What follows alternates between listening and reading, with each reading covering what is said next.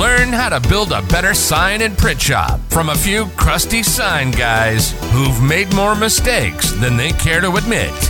Conversations and advice on pricing, sales, marketing, workflow, growth, and more. You're listening to the Better Sign Shop Podcast with your hosts, Peter Kourounis, Michael Riley, and Bryant Gillespie. All right, guys, welcome to the next edition of the Better Sign Shop Podcast. Bryant Gillespie here, and as always, I've got my friends and colleagues, the Sign Shop Yoda, Peter Kourounis, and the Sign Burrito, Michael Riley. We need to get another nickname. I feel like we have to switch every week. Mayor McCheese, Sign Burrito. If you're listening to this right now, send us your suggestions for Mike's nickname on the next episode. We want to hear from you. We need to hop on Jasper and let a computer give me a nickname, see what it comes up with. Yeah, let's get some AI involved. The Terminator give you a new nickname.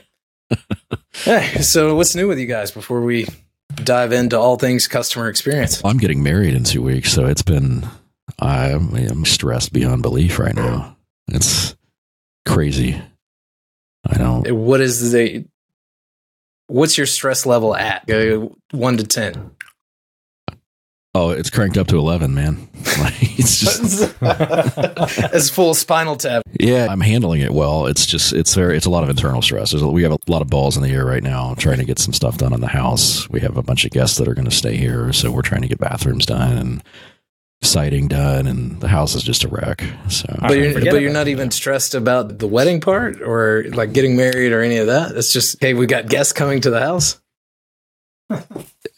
The guests are the most stressful part. Yeah, no, we don't know what we're going to do for food for the wedding yet, so that's a little up in the air, which is a big thing. So we need to figure that out. But no, the wedding plans are pretty solid.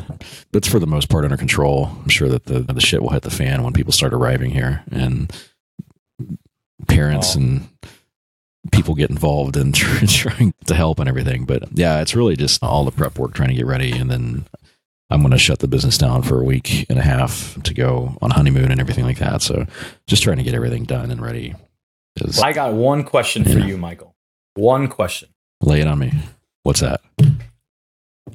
Who was that amazing photographer that you had? We hired a local wedding photographer. He's a pretty talented guy. He's done quite a bit of, I think, nature and landscape photography. He's published a few books on like photo books as well.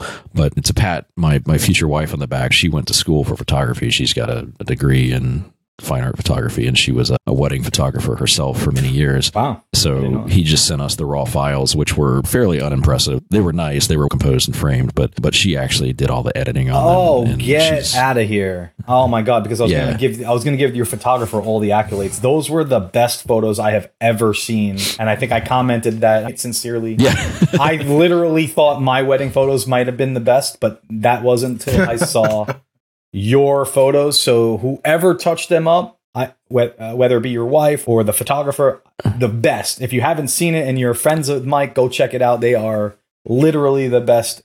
I guess, what is it? Is that like a wedding photo, engagement photo? What was that? What was it? Yeah, that was just an engagement photo session that we did because she wanted to have a picture of us that we could send out with the wedding invites. So we just did a quick 1 hour beach session with the guy out at sunset. Amazing. So yeah, having a beautiful spot like that to have pictures taken as well really helps. Having a background as beautiful as that, doesn't matter what the photo looks like. There's no such thing as a bad picture when you're at the Oregon coast. So, but no, she's a photo editing master. She's really good at it. So she can take just a crappy picture and turn it into a pretty impressive work of art. So I've seen some masterpieces as well. Oh yeah, I know she's made a few. Photoshop she's good at it. Thank you, Peter. Yeah, we were really happy. I'm excited to see how the actual wedding photos come out. He's going to be the same photographer for the wedding, and the wedding's actually going to be on that beach as well. That'll be our backdrop for the wedding. So the only thing that we're worried about is when we took those photos in mid-July when the weather is pretty much perfect out there, but the wedding is in late September, which could very well be 50 degrees, pouring down rain, sideways wind. Just the weather is unpredictable in the fall out there. So we're a little nervous that the wedding is going to have to be either moved inside or we're just going to get married in the pouring down rain on the beach. which I'm all for. Like, I think that's going to be awesome to get married in the rain. If you're going to have an Oregon beach wedding, Prepare for rain. Rain should be involved, I think. I mean, it's just par for the course. It rained on my wedding. Don't tell my wife that. She hates to be reminded. Rained on my wedding. And it was devastating because we picked this venue for an outdoor venue. And then we got huddled into this like small little room. So it was not the best scenario. Still a great party all around. You're getting married. It doesn't matter. Like, you're getting married, just suck it up and do it. And we're trying to brace ourselves. Yeah. Like, I'm actually like secretly sort of hoping it rains because I love the rain. That's why I live in Oregon, because it rains so much here. I just think it's beautiful. And like a rainy day at the Oregon coast is just otherworldly beautiful. But she's a little less enthusiastic about it raining. So we'll kind of ride the fence here. I don't blame her. What about you guys? What have you guys been up to? I'm planning something, but not planning a wedding. I'm planning my son's second birthday and my other son's baptism. So they are within 8 days of each other. So it's a lot of... I'm just going to throw this out there because, Brian, you got kids. Did you baptize your daughters? Yes. Okay. We're not Catholic or anything like that, though. That's all right. That's all right. The first one, my first son, it was a full-out party. Like a full-out extravaganza. I had dozens and dozens of people at my house. I rented everything, including, like, the camel at my house. This one, let's just do it at a restaurant. I swear to you, I feel awful. I feel awful about it, but I'm just like, there's a birthday with the first kid, and then there's a christening or baptism the second time, like for the second kid, and I'm like, this is too much money happening at the same time. So I'm just gonna listen. It's a baptism and it's a birthday. We're just going to do the birthday at home and we're going to do the baptism at a restaurant. And my wife and I are feeling so guilty about it because when my second son gets older, I'm afraid he's going to ask, like, why didn't you throw? I feel like I'm damaging his being by this. It was not as exciting as the first one. And here I am just feeling bad that my second son happens to be just born second. We're on the third kid, okay? Like, I know you're just now on the second kid. That's like the second kid, you're like, but when you get to the third kid, you're like whatever, fuck it. Yeah, the first kid, like we did all the baby proofing, all the stuff, all the little things and the outlets and all that stuff. And now it's just like you knock yourself out. Oh, you want to run around outside? You want to ride your bike without knee pads and stuff like that? Like, fine, get after it. Yeah. Oh my God. Don't feel bad, man. Don't feel guilty about it. I've heard that's the way it goes with kids. Like with every subsequent one you have, like your helicopter parenting just goes down a notch or two until you're just like, they'll survive. Like, whatever. Yeah, this is 100% true. Yeah. See, I'm skipping all that young stuff too. I'm inheriting a 15-year-old stepdaughter, which is awesome. She's cool, but she's already grown up, and so I don't have to worry too much about about her just dying on a daily basis from self-inflicted death. No, actually, I still worry about that for other reasons, though. She's not always the best at the logical decision making still, but less so, I probably expect, than you guys with your young ones. Yeah, 100%. Yeah. So, what's the topic today, guys? Today, we are talking about customer experience and what you can do to improve your customer experience, what makes customers keep coming back and buying from you, I think, in the first place. And we're going to bring on a guest today. A lot of people probably know the guy, TJ Bedacht. He owns GCI Digital Imaging down in Cincinnati, Ohio. If you spend any time on any of the Facebook forums like those damn sign guys or Sign Shop Talk or anything like that, you will inevitably seen TJ's name thrown about quite a bit. He seems to be pretty much the go-to guy for anybody who needs some big wide format digital printing or a fleet of wraps printed, or you're just like totally in a rut and need somebody to save your ass. It seems like TJ is like the Superman. Apparently he's doing something right. I don't know the guy personally, but I reached out to him to bring him on the show because everybody raves about him and his service, and everybody just says he will bend over backwards for you every single time and get it done and knock it out of the ballpark. And on a rare occasion he doesn't. He'll be Johnny on the spot to make it right for you. So he's definitely delivering some sort of exceptional customer experience, and I want to know what and why and how. So I'm excited to talk to the guy. Do we just bring him on now? he's in the lobby. Yeah. Let's go ahead and let's bring him on. He just sent me a message. He's waiting. Okay. All right. So welcome, TJ Bedacht. TJ, did I say your last name right? Bedacht? Yep. Awesome. Absolutely. All right. I didn't want to butcher your name there. Welcome to TJ Bedacht from GCI Digital Imaging. How you doing, TJ? Doing wonderful. Awesome. Glad to have you. Thank you.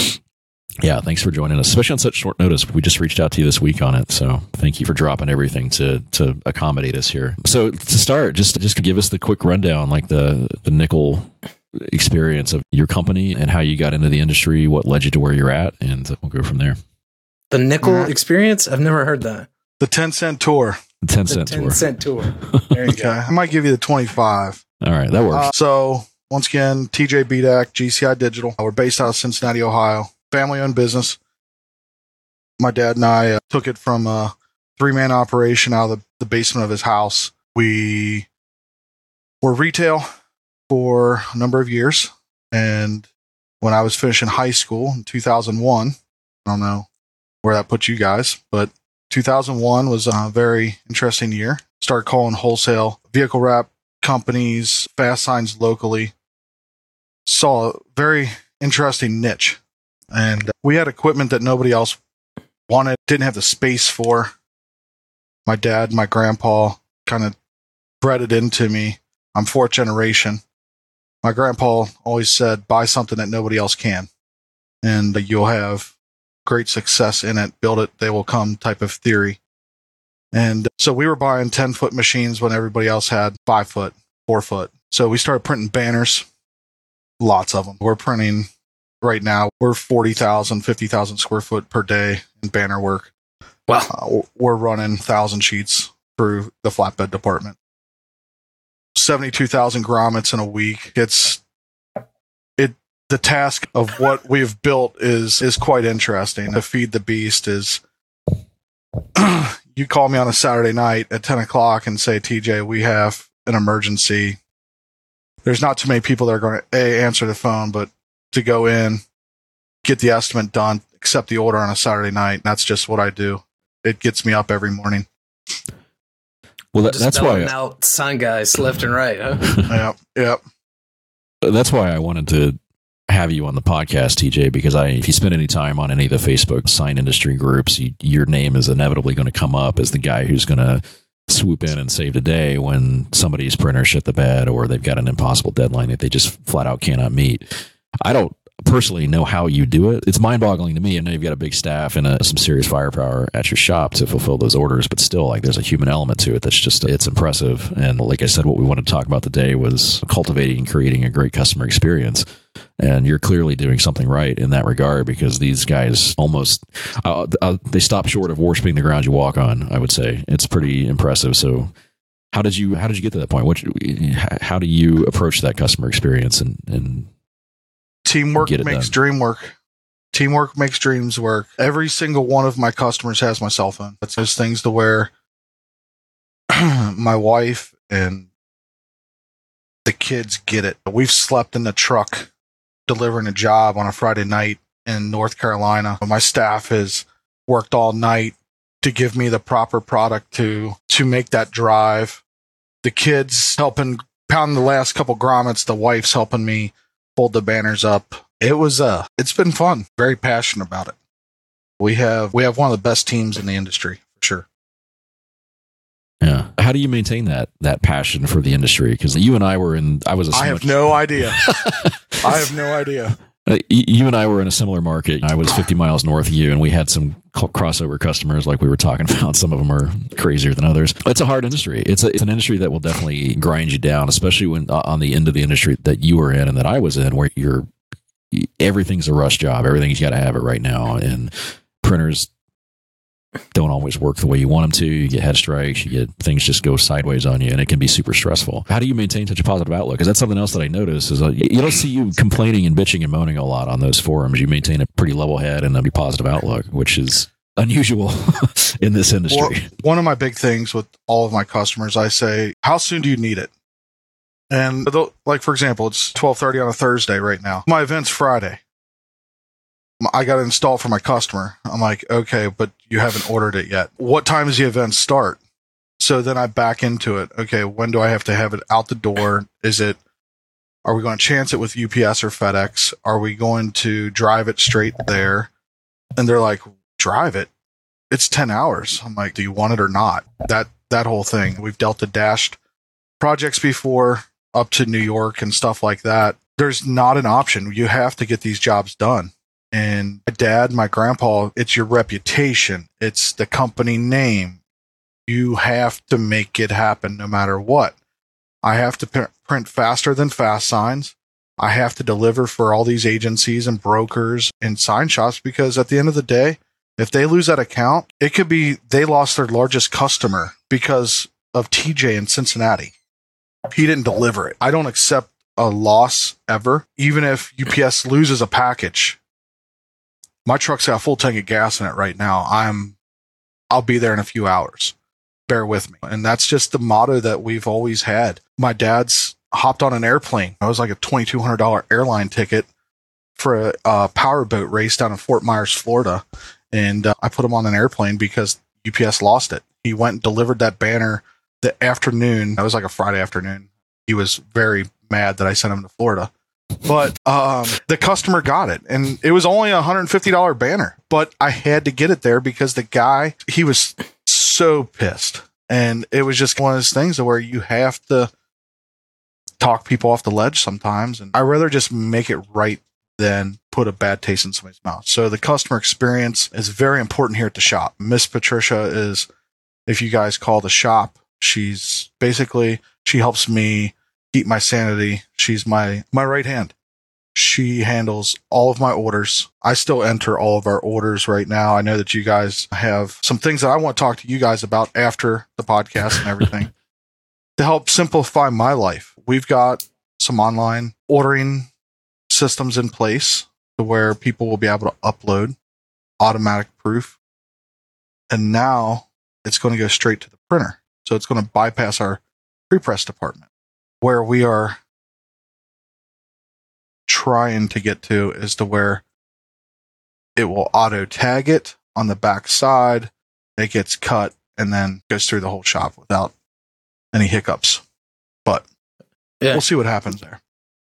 Let me ask you, put your dad on a plane. You said it was like $2,200 plane ticket for a $150 banner. Yeah. Does that happen like often?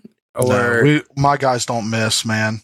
My guys, if I have to do that once a quarter, that's a lot. My dad's not on an airplane every week. It's if we really screw up, we make it right. Even if it's in-store crediting them back to customer. You wouldn't believe some of the situations we get put under. People approve the proof, right? The whole, I'm going to approve this thing, but I'm not going to pay for it theory. When they get it, they complain. We have a checks and balances system. We'll take a photo of almost every single job through here to make sure that the I's are dotted and T's are crossed. But there's that one banner that just wasn't approved until 55 banners already went through to production, are boxed, ready to go. That 56th banner got lost, right? And gotcha. So we have to make it right and get it to the guy. It happened to be the entrance banner or the podium backdrop for the powerboat race. Right. Yeah, no, I was just thinking, if your customer experience is obviously hugely important, but if you're like bending over backwards for every single customer, like it's every day. How do you turn a profit? We don't make any money. We just like to print banners.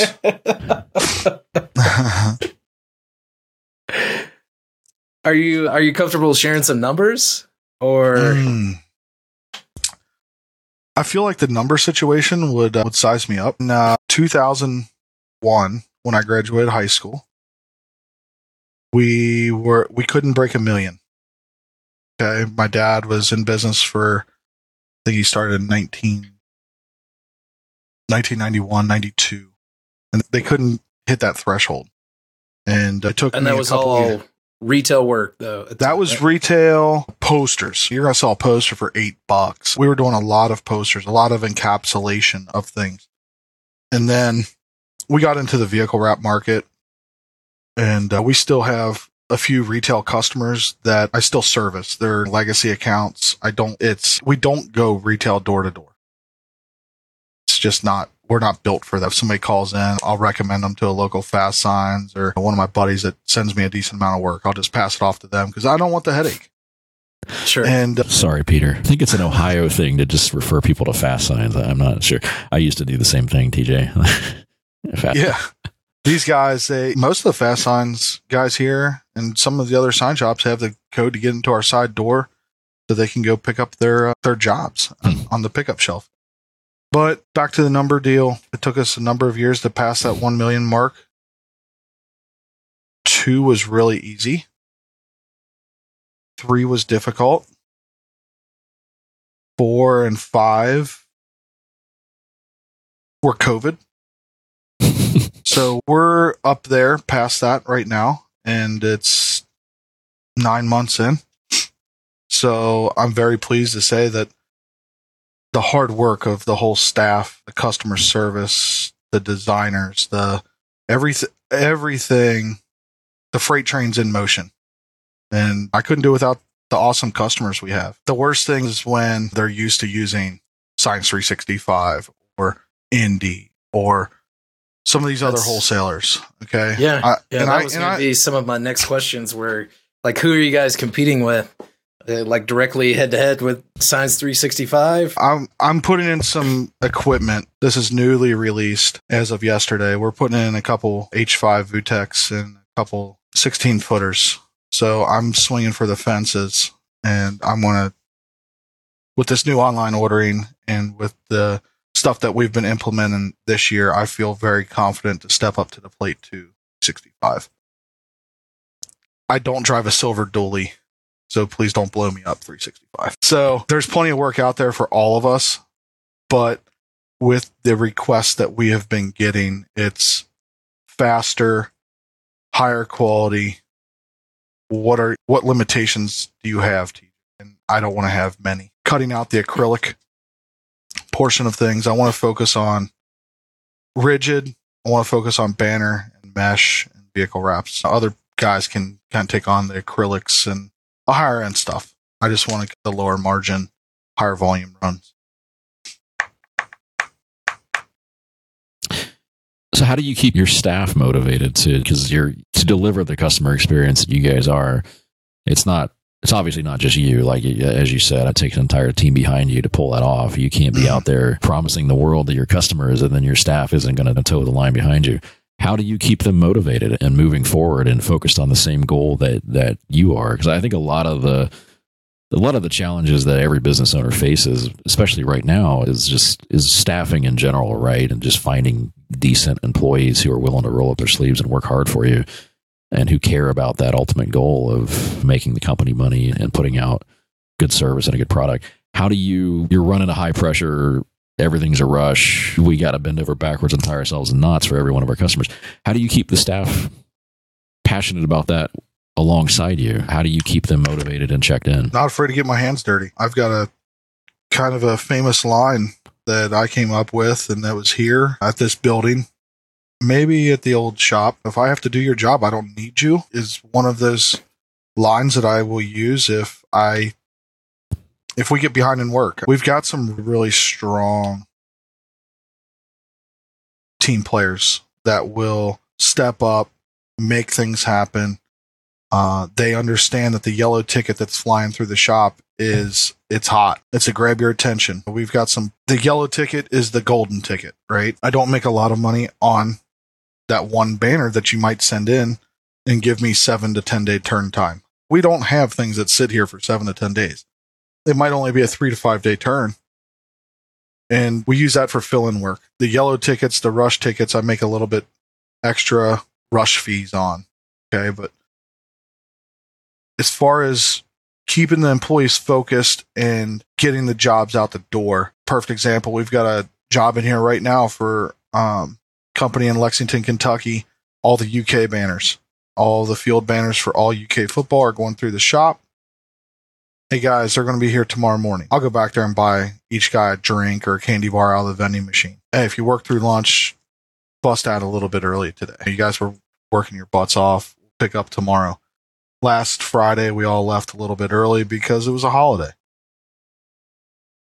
We get that 30 to 50,000 square feet out a day in just an 8 or 10 hour day. We're not running 2-3 shifts like some of these other guys are.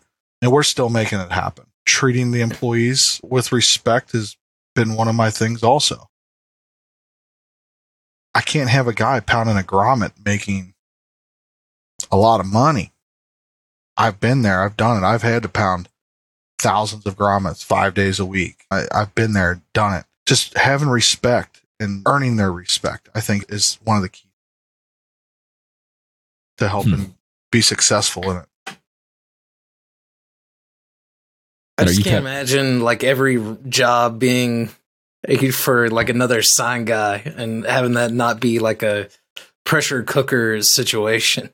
Or I guess you probably deal with some like marketing agencies and folks like that as well. But I just know the way that I was back in the day when I ran the shop, and I know how discerning Mike is, and I know Mike has been on the other side where he was slinging some wholesale prints as well, but like we're a crusty bunch. We just my guys. I mean, they sent a banner out. It was, I believe, it was like 2,200 inches long, and it was like 180 feet by, what was it, 9.5, 10 foot tall. They forgot to grommet the one whole bottom side, like 2,200 inches. So they forgot to do it. So customer called. He was pretty fired up because they're installing. I'm like, what do you want me to do? I can drive down there and pick it up. What do you want to do? I just gave him an in-store credit on the other job that he has in here, and he was fine with it. But man, some of the stuff I've seen, like we shipped out a pallet and didn't even strap it down. Shrink wrapped it. One of the guys just didn't put forth the extra effort. He's not here anymore. Miss Patricia, let him fly. It sounds like a lot of your jobs are last minute high pressure rush jobs, which is typical in the area of the industry that you operated in. Is it, do you have a lot of redos and mistakes that you have to fix and catch on the fly just because of the rush nature of the job, or is that pretty rare for you guys? We make more mistakes when we're slow. That's a very interesting statement. It's when we're slow, we have to think about it. When we are hammered, the jobs just go through and they flow well. I compare ourselves to a fast food restaurant, not a high-end sit-down meal. We will have, I think UPS typically picks up somewhere around 150 to 200 boxes a day. That one box could have 50 banners in it. So, these guys, if they mess up one order a day, first off, it's not acceptable, but we can anticipate with the package count, the amount of work that we're putting out. We might double print one banner to where there might have been an A and a B art. That would make it through the shop, but the art room prints out an A and a B proof sheet, but maybe the customer only approved A. So whose fault is it? We don't make all the mistakes. Some of the customers will own up to it. Some of the customers just blame it all on us, and that's when they don't come back. I'm that crusty wholesale printer that will tell a customer, hey, you were wrong. And some of these guys don't accept, hey, I was slightly wrong in this. No, it's GCI's fault. It is. The customer's not always right. Correct. I always like it when somebody says that out loud. And not to throw rocks at where I've had the most trouble out of people, but the northeastern corner of the United States, those people tend to be the most the roughest to work with. Not to point fingers.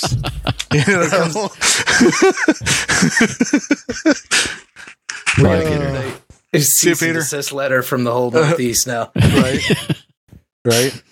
Now, I've got some really good buddies up there. Chris DeFeo, Tamir. There's a lot of guys up there that I've done work with, and Chris has called me. I've been mowing my grass, shoot the shit with him. That's the whole thing. I'm wholesale to the trade, but it's funny the amount of wholesalers that I deal with and the relationship that I have with these guys. I help a lot of people out, and a lot of people help me out when it all comes down to it. Like, I've called Chris up asking for advice. It's wild. I got involved in the Cincinnati Reds All-Star game. tug oar with Blue Media. It's a wild experience. I needed help on an install. He's like, hey, TJ, just do it this way. And actually, my installers are done. They're going to help you out. This dude's my competitor. This dude's a monster in the industry. And he just is helping me do something I've never done before. Okay. I appreciate the help. And I helped them out yesterday at the Great America, or down at Paul Brown Stadium, the old one. Helped them on an install yesterday. So it's the good old boys club in the wholesale world. The guys that aren't in the big inner circle, I'll talk to any of them. I'll give them all pointers. We're to a stage now to where if we don't all help each other get through it, we're going to fail. Sure. So you guys said that you have launched or are just launching online ordering for clients? So we've got a new system that's getting ready to be released here to where it's very similar to the other guys, where it's the online proofing and it goes straight to the rip. We wanted to bypass some things, how some people have ordered from B2 or Science 365 to where, oh man, that experience is so cool. Okay. I've, over the last 5 years, have probably changed 2 to 3 software companies. I've gone to 2 or 3 different ones. I actually removed myself from that whole side of things, and that's one of my dad's projects I put him on. Like day-to-day operation, he's still here every single day. I want to focus on the sales and the production and the like acquiring of equipment, stuff like that. And I've put him pretty much on he is not IT savvy at all. He can barely turn on his cell phone, but I've got him working with a couple of our internal people and with some outside help to get this thing moving. It's very close. You'll be able to order any size banner, any quantity of the size. Automatically picks up if it's low res, and it'll shoot this isn't going to work type of email. And we're trying to make it so simple that my dad can do it. Nice. So prior to this, were you guys using like online ordering as well? Or like how were most of the orders coming in? Or So how do most of the orders come in, I guess? So we used to operate off of job tickets, and that just got out of hand. Now we're using CoreBridge currently. And pretty decent software. Pete's got CoreBridge, I think. Pretty decent. CoreBridge too. Guess what? Fast Signs uses CoreBridge. It's pretty good. One thing that I have been begging CoreBridge to do, and I actually saw him down at the Atlanta show prior to the gentleman passing, the owner. I asked them to, when you build an estimate in CoreBridge, it doesn't automatically send out. So the opportunities of all of the estimates that we do daily, if we don't pick up the phone, call each opportunity, it's lost. It's stuck in the software. It doesn't automatically send it out. And that's a huge flag for me with CoreBridge. I can't call every single customer that we've sent an estimate to. One banner might be, we have a $50 minimum. I might have a $50 estimate. I might have a $50,000 estimate. Which one am I going to call? The 50,000. And I lose track of the $50 jobs.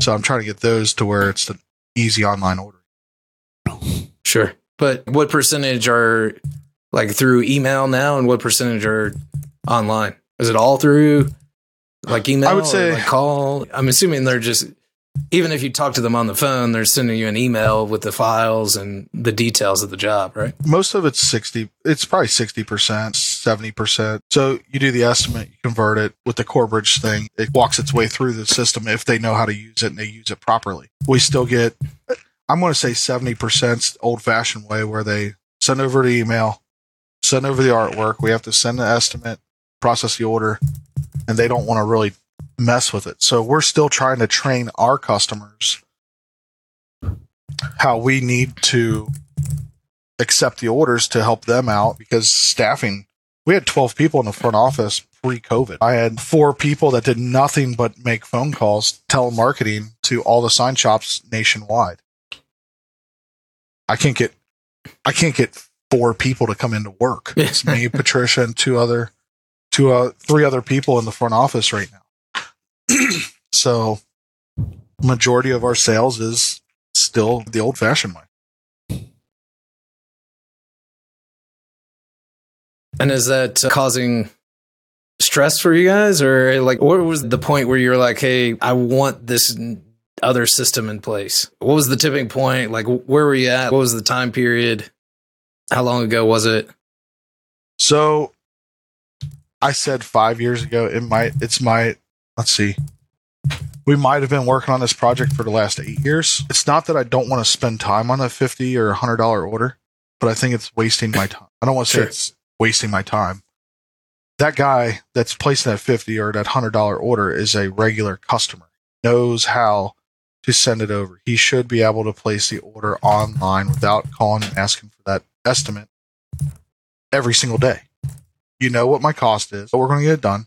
Just send it over. I've actually passed some of those smaller things off to Mark, who's in the front office.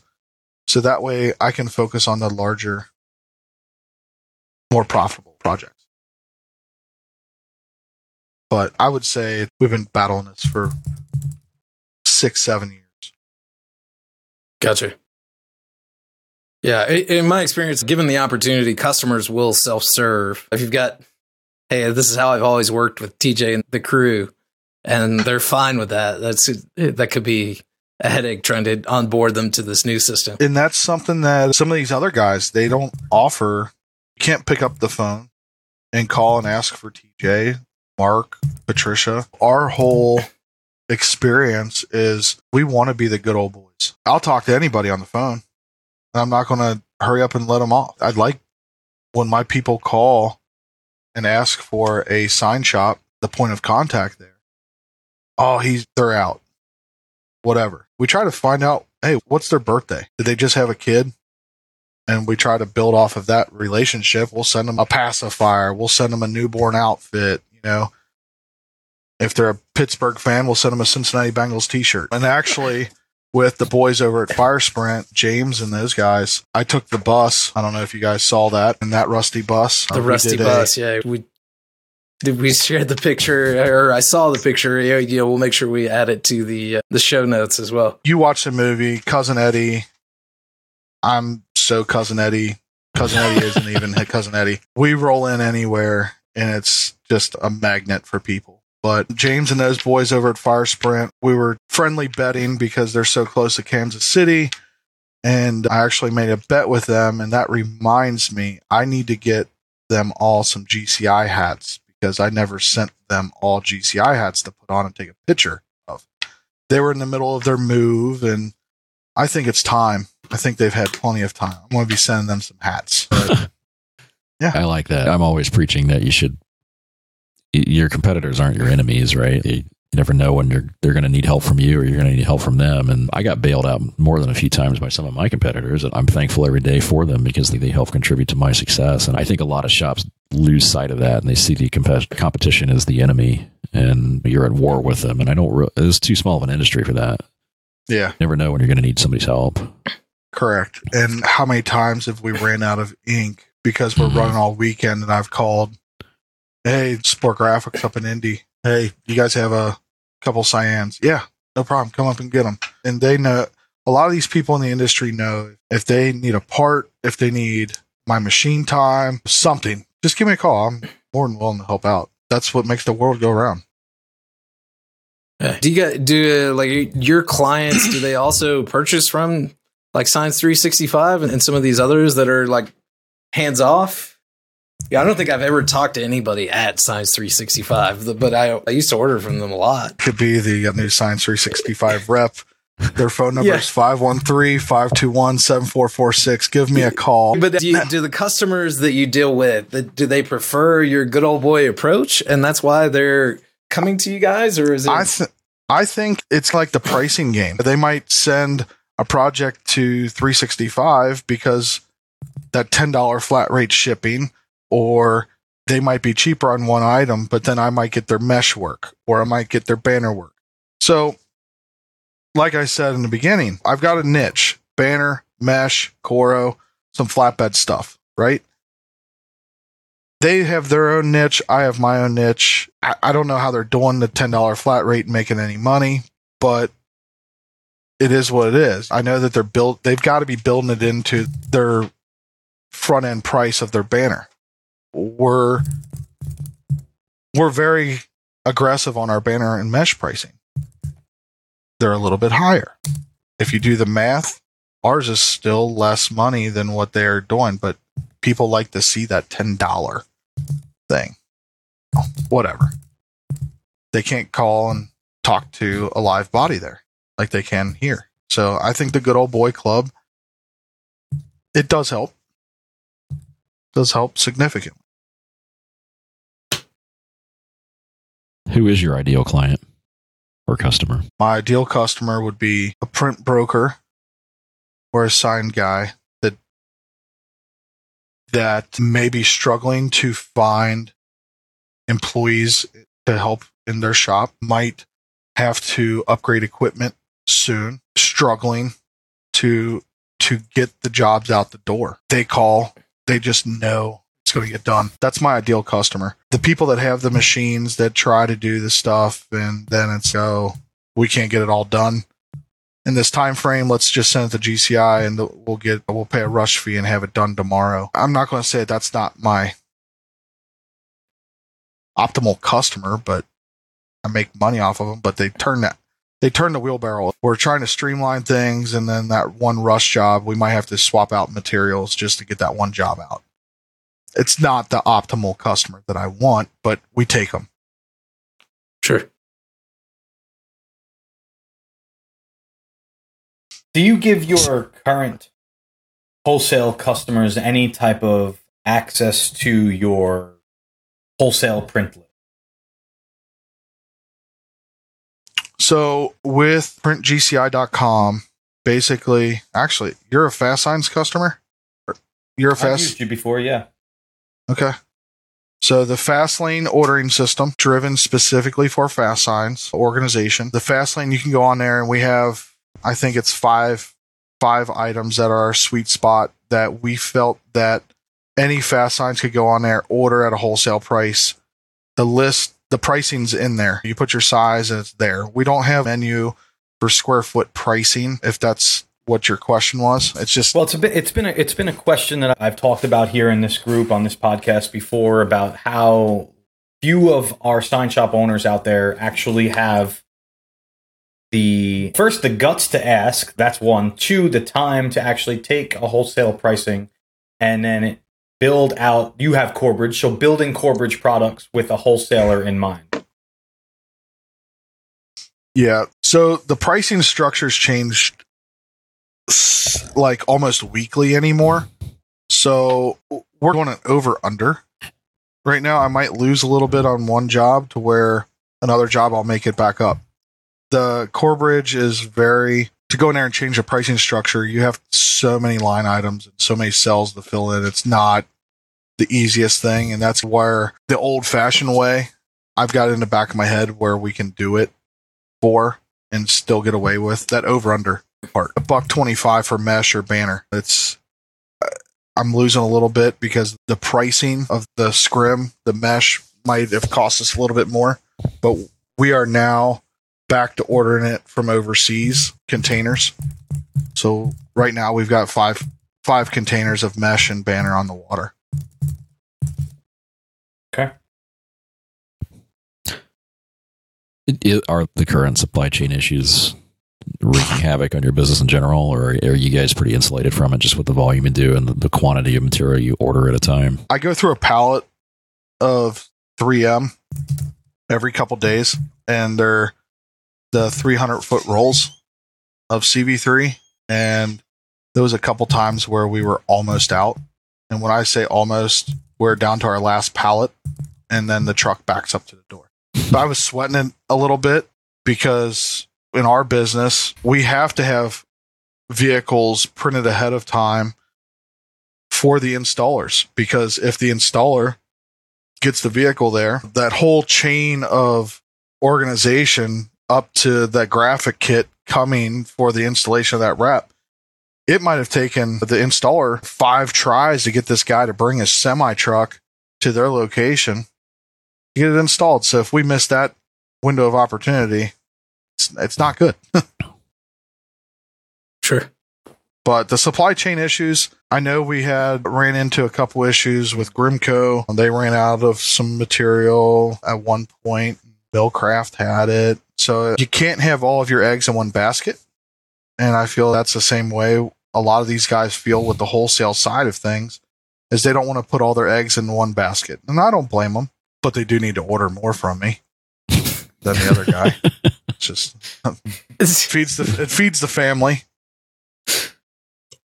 Is there something specific about GCI? Maybe it's about you, maybe it's about your team, but is there something specific that you do in regards to the customer experience that they just can't get anywhere else? Do you pay a lot of attention to what the customer's experience is, knowing that most of your customers are sign shop owners? What is it specifically that comes to mind that really paints a picture of why should I use you? What is it that's different than anything else? I feel that there's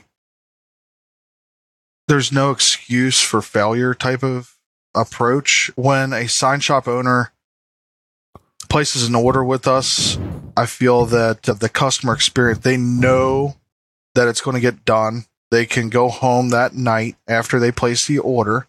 They can go home and they can sit down with their family, not working throughout the night.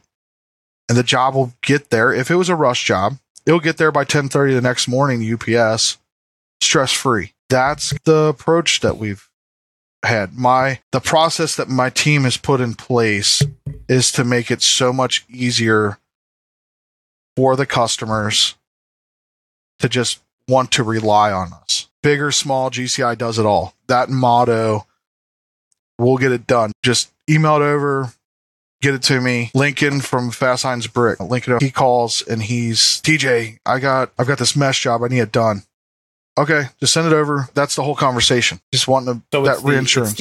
So it's the guy in your pocket feel. Is that what you're feeling? It's that I'm the sign shop owner. You're a sign shop owner. The focus is to get the job done, and the easiness of getting in touch with your team is what keeps me actively giving you orders because of how simple it is. Is that what you're saying? Correct. And the personalization that we give to the sign shop owners. For example, you place a mesh banner order with us for a baseball field. Okay. And the line that I tell my whole staff is, if they're asking for a 6-foot tall mesh banner, please ask them what size the fence is. Number one, if it's a 6-foot tall fence, you don't want the mesh banner to go from top to bottom. You want that little bit of a gap for stretching the zip ties. I can give you a better deal at 5 foot. Okay. You go online and you type that 6 foot, nobody's going to ever ask that question. We'll give the industry insight over the phone, and that helps everybody in the end. Because I can run 2 up at 5 foot on a 10-foot roll versus a 6 foot 1 up on the roll. Saves everybody money at the end of the day. Very true. Very true. I had just one follow-up question here for you. And this is, I guess it's maybe not a question, but it speaks to your sentiment about what we were discussing earlier. And that's, I gave you, I guess it was sometime last year, you had done a very large order for my Fast Signs job, but it was a little different than what I was normally used to. The experience was very different from the previous vendor I was using. So I had this customer, this school that wanted 1,200 lawn signs, graduation signs. You know what that was like. Like during COVID, every kid's got their photo and their name, and every parent was buying one for their kid, right? So we had a lot of those orders, and I had this one order from this one school, said, I need this in the next week. We hadn't ordered these yet. So my manager reached out to you and said, hey, is this something that you can do? And you said, hey, not only can I do it, just give me the template and give me the photos and give me their names, and I'm going to set up this file for you. I'm going to get it out here tomorrow. Now, once that was approved, of course, by the manager here, but the fact that you took that extra step, that to me is your secret sauce, is that I sense that you're doing that a lot with your customers. Would I be correct in making that assumption? Delivering every job is very important. I'm going to be very bold by saying this. I've never overpromised and underdelivered. I believe your manager I can't remember if it's that job or if it was a job for Frankie out of Chicago. There's two orders that kind of cross paths mentally. I believe that's the one that I said that I would throw in my enclosed trailer and deliver, if I remember correctly. But I could be wrong. The 1200 lawn sign. I'm pretty sure. I don't know. We printed so many damn signs like that last year. I bet that one order feeds into the next. But for me and my perspective, I've used your shop a couple of times after that because of how wonderful that experience was. But when we're talking about the customer experience from a sign shop owner's perspective, which is your majority of your clientele. That's my customers. Right. Yep. Right. When we're talking about that, the biggest thing for me, and this is, I guess, going to speak true to what you were saying, is that you went that extra step. You heard about the timeline. I said, I need it by next week. And then you reverse engineered it. If I have to wait for you to send me 1,200 art files, right? Because that's what you would need to do. I can't promise you anything. I can't promise you anything other than a price today on how to get that done for you and your timeline. Yeah. I can't remember the name of the woman who my manager was dealing with. It was a woman on your staff. Probably Miss Patricia. Miss Patricia. Okay. Yep, probably Miss Patricia. Hats off to Miss Patricia for making that like an incredible experience. So I guess the logic there was that you backwards engineered it. You heard the timeline. You said, this is what I need in order to get this done for you. This is what I'm willing to do for you in order to meet that deadline. And it doesn't just mean delivery. It was, I'm going to set up these art files for you. Give me that CSV file. Give me that Excel spreadsheet. Give me that Google Drive with 1,200 photos in it, and we'll take care of it. And then a day or two later, you sent it over to us, and we had a satisfied client. And that, to me, is the relationship that I love about wholesalers and sign shop owners. We're all sign shop owners, but the ones that do a bang-up job are the ones that only care about the end user. It seems to be what your philosophy is, that you don't overpromise and underdeliver, but kudos to you for really focusing on the school's needs, not the sign shop owner's needs or the end user's needs, because I think that's what's going to, if there was one way in one sentence I can make that really separates you from any other wide format wholesale printer out there, is that's what you care about most. Care about the end user getting what they need. More than the customer, more so than the vendor, meaning us, or the sign shop owner making a profit or getting their customer happy. You just want that customer to get what they want, and that to me is really what GCI is all about. Yep. That if you can put it into one sentence, is that we don't care about the sign shop owner, we care about your customer. That would be the way I would explain it. Yep. But maybe not in such a New York way of saying it. Peter also does copywriting for websites on the weekends if you need a guy. No, I really appreciate Content that. Creation. My team will be very pumped of when this podcast comes out. They will love to hear that story. It means a lot. Let me ask you, that brings up Peter's story, kind of brings up something that I was thinking of, but like, how are you going to replicate that with your online ordering? So with the online ordering, I'm going to staff a couple people to review every single order. And if there's something that's out of the ordinary, they will be called. Yes, it's supposed to be hands-free, paperless type. But when I feel like when that process gets there, it's going to be more headaches. So I want personalization still on those orders. If there's a typo or something like that, it needs to be caught. A sign shop's not going to be able to eat 1,200 signs that they only put one PDF and it was supposed to be 1,500 PDFs. That online system isn't smart enough for that. So I want my team to, okay, there's 1,500 signs. There's supposed to be 1,500 individual artworks. Where's the art? We only have one PDF. Oh man, something must have happened. There's that. I can afford to lose $50, but I can't afford to lose 1,500 on a bunch of orders. You know what I'm saying? I want to make sure that every single job is as perfect as they can be. But that 50 or that 100 might, it's just going to go through the system. I want them to just double check some and just make sure you know who your customers are that will send over the good stuff, right? It's the ones that send over the kind of questionable jobs from time to time that you have to double check their work. Yeah. Hey, who did you build this system for yourself, or did you have somebody build it for you? We have had 5 people internally that have done some software stuff. I don't have all of that knowledge. Like I said, my dad has tackled that. We've gone through so many different software. I don't know where we're at and who we're using currently. Why have you gone through so many different ones? Because of some didn't integrate with CoreBridge, some didn't integrate with QuickBooks, some of them didn't have. This was the best one. So we spent like a year and a half, and we found out that when we started out with Passero, and they had a limitation on banner sizes, so customer couldn't order over a 5x10 banner. I'm like, that's not going to fly, dude. He's like, we can't expand it any larger. So CoreBridge adapted with us, and we've had them the longest. But some of the other ones that we used, they were more of a paper printer, to where it was built by sheets, and with it being built by rolls.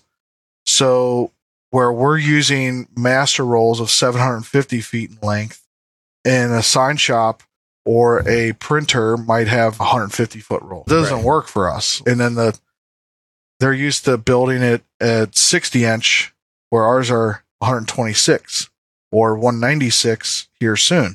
That's where a lot of, however Science 365 did it, and however B2 did it, hats off to them. They were the first in the market. 8-10 years worth of trying to, I'm not going to say copy them, because we're trying to make ours better. And we stuck with the same model over the last 10 years. We just want simple. We want a guy to be able to go size, quantity, here's the artwork, order, boom. Drop shipping is a must. And estimating the freight. We got all the way through this last software package. I think I spent almost $275,000 on the software package, and the guy told us we can't estimate weight and sizes of the package. I'm like, what do you mean? You're just going to have to do a standardized shipping. And I'm like, well, that's what the other guy does. $10 a box. But I'm not going to lose $20 every box, $30 every box. I want it to be accurate. So that way there's a percentage on markup on shipping. And man, that was the last go around. And then there was another, we tried the Fiery EFI software. We're moving down the road from that one.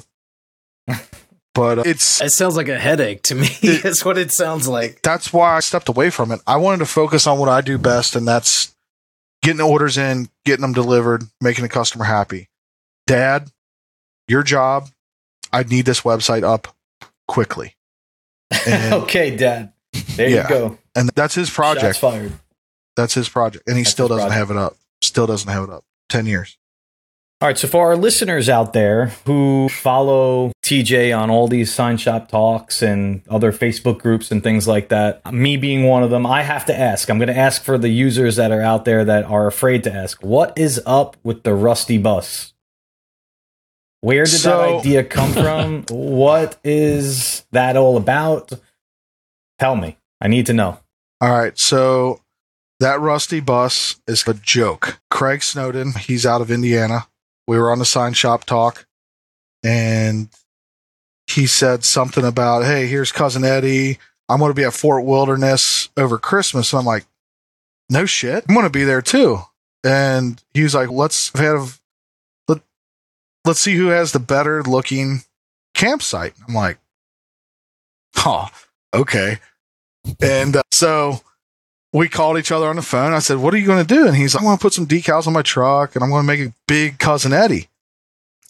Freaking sweet. I'm like, all right, I've got the perfect plan. So Jeff Rowland is one of my designers, and he and I sat down, and he goes, what do you want to do? I said, here's a picture. Make it happen. I leave on Thursday. That was Friday afternoon. That was Friday afternoon. So I had the RV here at the shop. And so Jeff started dropping files Monday morning.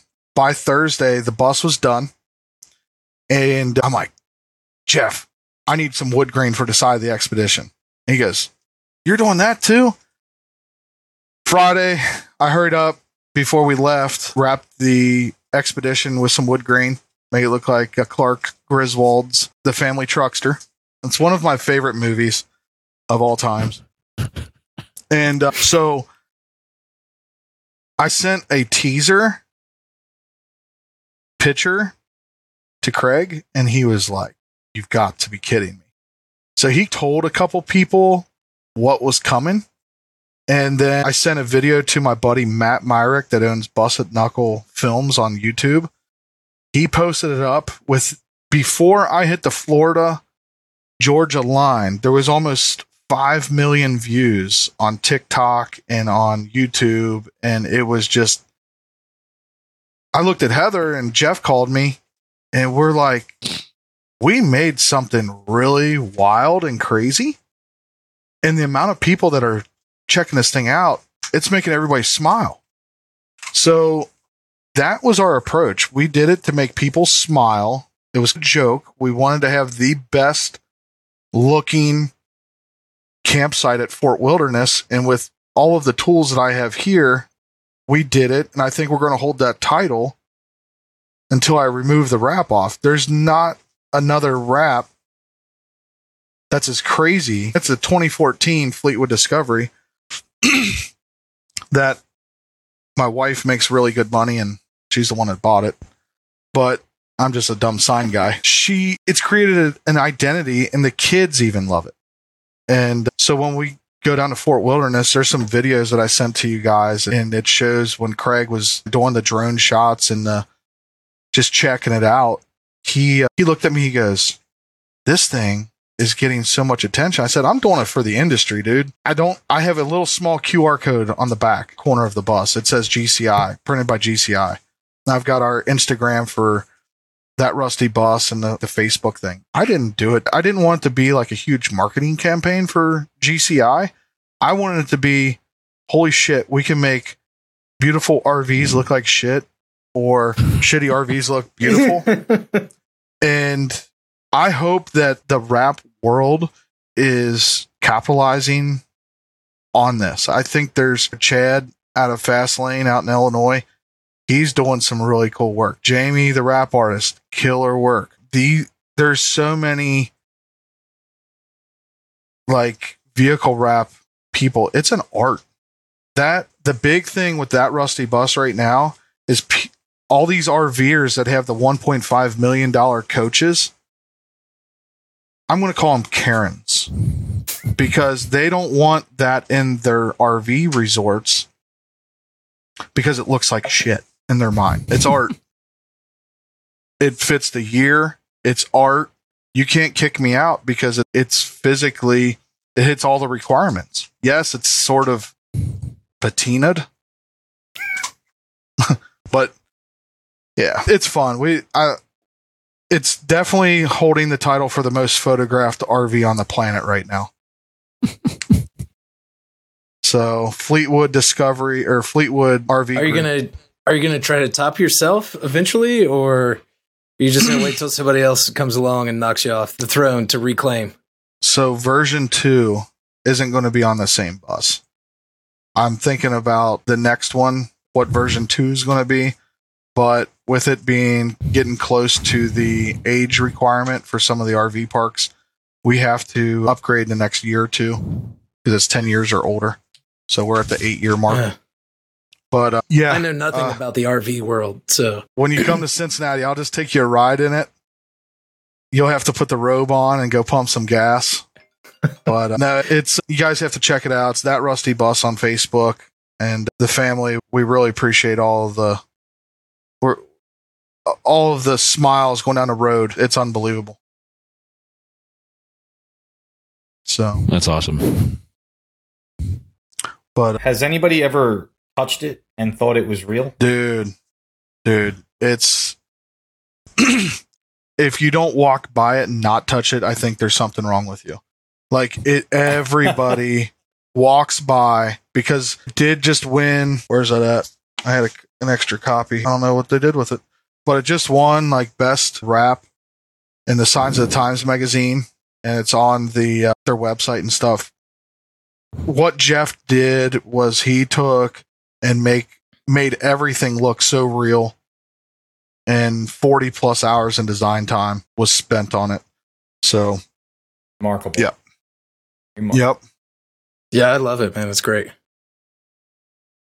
So we're talking, Heather and I are actually talking about traveling with the kids, and I will actually want to, we've got a map planned out. We want to see some of the customers, and we headed up to the sign show up at Indy. A couple of my employees and I, we jumped in it, took it up there and parked it out in front of the hotel.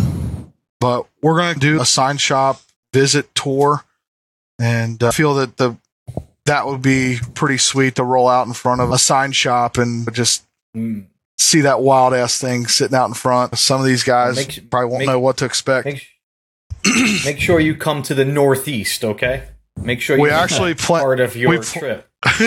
We plan on it. It's just we have. He's going to pull it up in front of your shop, Pete.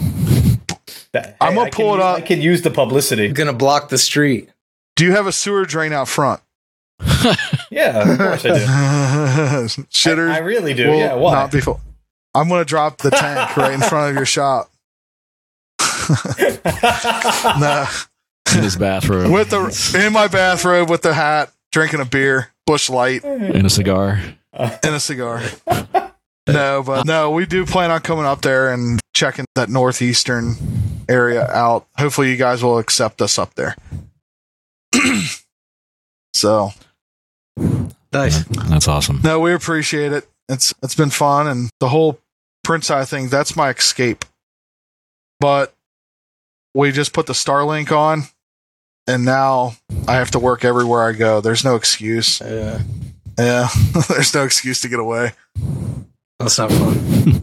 Well, I really enjoyed this interview, TJ. I appreciate you coming on, man. For everybody out there that doesn't know you or GCI yet, how can they find you?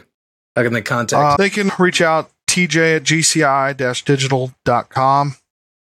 They can go to printgci.com. They can search us on the internet, GCI, Badass Banner Dude. Look at, if you're on any of the sign shop forums, just ask who they need to print with. And if I type in Badass Banner Dude, does that come up with you guys? No. Oh. Actually, I was going to say, I would be putting that on my business card. Just Google Badass Banner Dude. Jeff's email address was, Miss Patricia, what was that? Badass. It was like Badass Designer or something like that. He made it up. And like Badass Designer or at GCI-digital.com or something like that. He actually, it was one of those bets with a buddy of his. And he's, yeah, dude, you got a cat walking on your desk. I do. Is that a tiger? She looks like it. Yeah, that's one of my three. At least she didn't shit on the desk this time. Yeah, no, that's legit. She has like irritable bowel syndrome, and she's had some accidents like on my keyboard. I had to replace a keyboard before. You just can't clean that out. Shit happens. Shit happens. If anybody's wanting to come visit, I strongly suggest it. That 25-cent tour that we were all joking about at the beginning. The nickel tour. The nickel tour. So when we went down to the Atlanta sign show, I made a comment to my dad, and my son actually was the one that brought it up. He goes, Papa Tom, we have more equipment than the sign show does. And I looked over at my kid. He's 12 years old. And I'm like, dude, you're not joking. It's impressive to see 5 latex machines running, 2 big Vutex, and then we got the new 10 by 10 Kongsberg. So watching those things run still to this day, like when I walk out there, I'm amazed. So if anybody's in the Cincinnati area, I highly suggest coming in, taking your kids to Cincinnati Zoo, Museum, or whatever here in Cincinnati, and coming up for 10 minutes just to check it out. I'll buy you some lunch or something. Next time I'm in Dayton visiting family, man, I'll definitely haul down there and check out the shop and visit for sure. I definitely want to do that. Will you do some collections up in Dayton for me about what we talked about before? Dude, I left Ohio because I'm sick of doing collections in Dayton. Right? I don't think there's enough money on this planet. No, but yeah, we'd love that. I want everybody to print with us, man, at least one time. If we're not doing what I've strived for and put into effect, by all means, try somebody else. Once you're in, I think it's one of those deals. Yeah, We treat everybody like. Oh, go ahead. Yeah. We treat everybody like family. You're not an employee. You're a family member, team member. I don't like to use the word customer. We're all a team. Cool. Your reputation definitely precedes you. Thanks again for joining us, TJ. Yep. Appreciate Thank you, gentlemen. Thank you, I appreciate it. Thank you. Fun. Sounds good. All right. See you guys. So let's bring this one to a close. Rapid fire takeaways. Peter, he's here this week. Listen, if I want to talk a little bit about the customer experience, that man does a lot of really great things. That business does a lot of really great things as far as customer experience goes. So I think my biggest takeaway here from today is just another perspective of what somebody else thinks of customer experience. It doesn't necessarily have to be systems or SOPs. It could be just getting the job done, focusing on the end user and what they need and getting it done. It was refreshing to hear just how simple, black and white, a very big shop, a very big operation looks at customer experience. We often think about customer experience being like, all right, did they get that email? Did we respond quickly? Did we shoot them a reminder text? Are we being competitive with pricing? It just doesn't even have to be that complicated. He simplified it in this little interview. I love that it's just like, hey, let's just get the job done. By all means necessary. Simple and honest. Mike. Yeah, I agree. Love is like his good old boy club that he's building there. Like Peter said, like everybody's trying to automate everything. And not that there's not a place for that. I think the automation is key to efficiency and profit and making it in this job. It's critical. But I like that he's not putting all his eggs in that basket and he's not turning his back on having a personal relationship with his clients. And if you watch him interact with everybody on the social media channels, it is a good old boys club. And he is buddies with everybody, every one of his clients that he's buddies with. And I don't think any amount of systems or processes or automation or fancy websites or anything else can replace that one-on-one personal relationship that you have with a crusty sign guy who has walked a few miles in your shoes and knows exactly what it's like to be in your boat. And I don't think you can get that experience from just placing an order on a website, a faceless website without a person. So I love that he's trying to combine technology and modern efficiency with old school business tactics and just going out there and shaking hands and interacting with people and being buddies with people and building friendships. And at the end of the day, I don't really think there's any more way to have a solid killer business than being close with your customers. I think it's great. 110%. Yeah, especially the market they're in. It's all based on relationships. The sign world is a small one. It's a large industry, but everybody knows each other. We're all connected through the 7 degrees of TJ, I guess. But yeah, he's the Kevin Bacon of the sign industry. That's awesome. There you go. You're just spitting out nicknames left and right. Yeah, we struggle for you, my man. Why can't we get one for me? But he's 7 degrees of TJ. But yeah, I wish he was still on the call for that. That's awesome. But anyway, I think systems and processes have their place, but like you guys have said, there's no substitute for having that consultative approach with customers, even though he didn't explicitly say that. Hey, we're act as consultants for our clients, but that's essentially what he's doing or what he described. And for that ballpark job where it's like, hey, how tall is the fence? It's a 5 foot fence. Why are we printing a 5 foot banner? Yeah. Yeah, he did mention that. And you want to know, maybe I was just reading behind the scenes here a little bit, like in between the lines when it comes to what he was saying and what he was trying to imply, but he's got all this equipment, and I don't And I've seen the videos, I've seen pictures of like his new equipment arriving, but I don't think the motivation for purchasing new equipment comes from like having that shiny new toy. I think he literally looks at it like, now I can print, now my customers, my sign shop owner customers can now print 10-foot wide banners, right? And he's going to be the vehicle for how that's getting done. When he posts a new piece of equipment, I feel like he's putting it out there for all of his potential buddies or clients to say, I'm still your guy, and now not only am I your guy, I'm able to do this for you as well. And maybe there's something in the back of everyone's head when they're buying that kind of piece of equipment. But a lot of us are buying that for the affair of what could be. He's doing it to solve a problem. I get the opinion that he's doing it to solve a problem with his sign shop customer. He said it himself. He wants to be better than Signs 365, wants to be better than B2, and these are the ways that he's thinking that he's going to be better. Yeah. And you know what? Like, he may never build quite as big a business as B2 or Sign 365 based on that, because I think there's probably like a natural ceiling to how much you can scale if you want to have that close personal relationship with every single one of your customers. Right? You just can't do it if you're printing for every single sign shop on the planet. But I think he's probably going to generate probably more profit in the long run because he is like family to these people, and that's a huge thing. And he's not hurting. His business is doing pretty well regardless, but I love his approach. I'm excited to see people that still take the approach that he does and recognize that the personal relationships are never going to go away, and that's ultimately the most important thing in this industry, especially wholesale. Absolutely. Yeah, I'm curious to check in on him in 6 months from now and see how the online ordering piece has gone and if they've been able to replicate some of that personalized feel that they provide with that system. Yeah, I'm really anxious to see how that goes for him as well. I hope it works, and I hope they figure out how to not lose that personal touch in it as well. Yeah. All right, guys. Great episode. Go us. If you're interested in being a guest on the podcast, make sure you shoot us an email at hey@bettersignshop.com. Frank Fellers, we're putting the call out for you, dude. We'd love to have you on the podcast. If you guys know Frank, if you're listening, tell him we want Frank Fellers on the podcast. What's the website we set up?